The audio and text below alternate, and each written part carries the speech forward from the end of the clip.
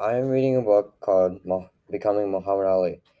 Becoming Muhammad Ali is about a kid named Cassius Clay and his life story about boxing. The author is James Patterson and Coyne Alexander. Part, some parts of the story is about how how how he started boxing and when he was born. When he was born, he was it was the 1960s, and he was born in Louisville, the West Side.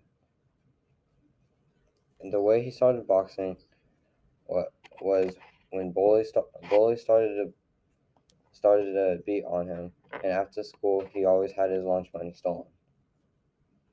After school, one day he went down an alleyway and found a boxing training match with with his coach, and his grandfather came up behind him, told him that this is your chance to become the one and only.